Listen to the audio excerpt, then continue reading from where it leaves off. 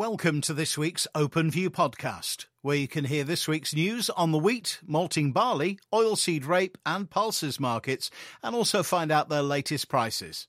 Starting with this week's wheat headlines, there's more talks on export corridors, the EU eases sanctions on Russian banks, and rain or no rain in the US weather forecasts.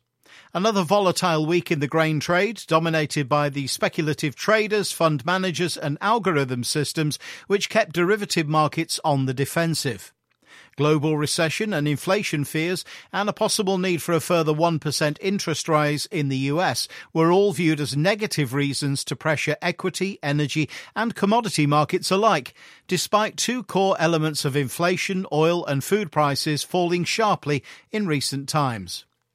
More talks about export corridors are expected this week in Istanbul, with much optimism about signing a deal despite Putin commenting yesterday in a TV interview that it was conditional on the removal of all remaining restrictions on Russian exports.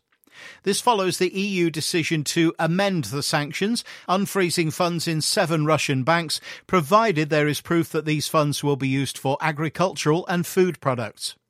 It appears the EU's resolve against Russia does not extend to Putin's threat of turning off their gas supplies this winter. Meanwhile, the shelling of Ukrainian infrastructure, stealing of grain and burning of grain fields continues. This is all concentrated in southern Ukraine, including Odessa, as harvest gets into full swing amidst reports of poor yields and with limited storage space available. One interesting development this week was Egypt launching a tender for wheat, excluding EU and Black Sea origins, i.e. for US, Canadian and South American. If the intention was to widen their source of suppliers, it backfired. Only US wheat was offered at a price way above their expectations, proving again the disparity between futures and physical markets. Egypt has now included EU and Black Sea origins, the results of which will not be officially published apparently, but will no doubt leak out.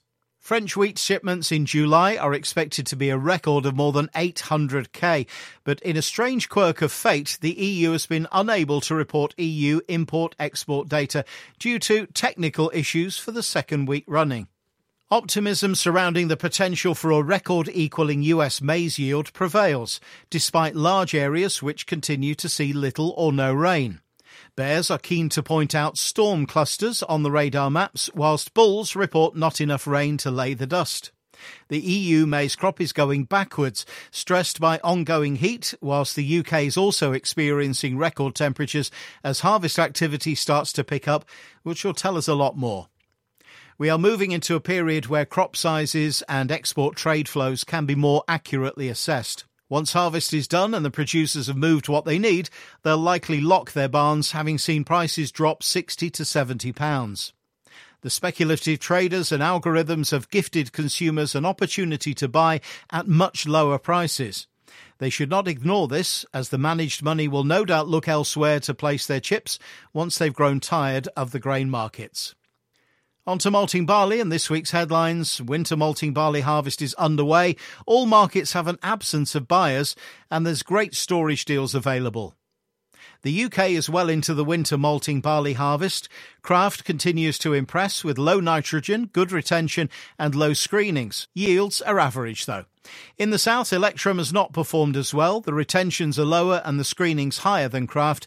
In some cases, re-cleaning will be necessary to bring them up to contract specification. Wheat admixture is a problem in a lot of winter barley. The spring barley harvest in France is progressing well, but nitrogens are more variable and higher than the winter barley. All markets have an absence of maltster or brewer buyers. They will believe the historically high premiums are still too high above feed and must fall. We are busy moving winter malting barley into maltings and stores. Even with average yields, there will be pressure upon the harvest market. It may be better to take advantage of our storage deal, whereby the risk of handling, drying and storing your malting barley can be transferred to us. We will move promptly, often to a dockside store, where it can be priced later when the market improves. Oilseed rapes headlines for this week, where the Matif rapeseed is sharply lower on harvest pressure. The spread between August and November widens, and the Chinese demand weighs on the market. The market has come under pressure again following Matif.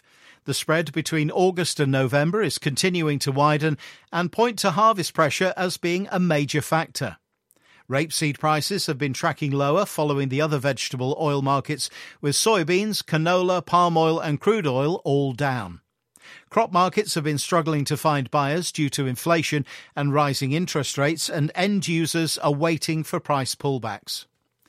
Pressure has come from slow Chinese demand and concerns that another COVID-19 lockdown will further impact on exports to China as COVID restrictions depress meal and vegetable oil consumption. The world's financial press is increasingly asking questions about the severity of the impact on the economy of Xi's zero COVID-19. Some 250 million people are under full or partial lockdown, which is 17.5% of China's economy. The real estate sector is heading for a financial disaster, many banks are blocking withdrawals, and youth unemployment is at a record 19.3%. China's economy in Q2 contracted to its lowest level since the pre-pandemic period, with their zero COVID-19 policy remaining the biggest threat to any growth in the second half of the year. Domestic new crop rapeseed prices have fallen by nearly £200 a tonne in the last couple of months, and growers have been opting to store rather than sell. Speak with your local Openfield farm business manager to secure space on our £5 storage deal, guaranteeing harvest movement and providing a cost-effective way to extend marketing opportunities beyond the harvest window. And finally, the grain and pulses price indicator, just oilseed rape again this week. For July, £495 to £500, and November, £505 to £510. Thanks for listening. To find out more or to get our OpenView email, please speak to your regular Openfield contact or email us at communications@openfield.co.uk.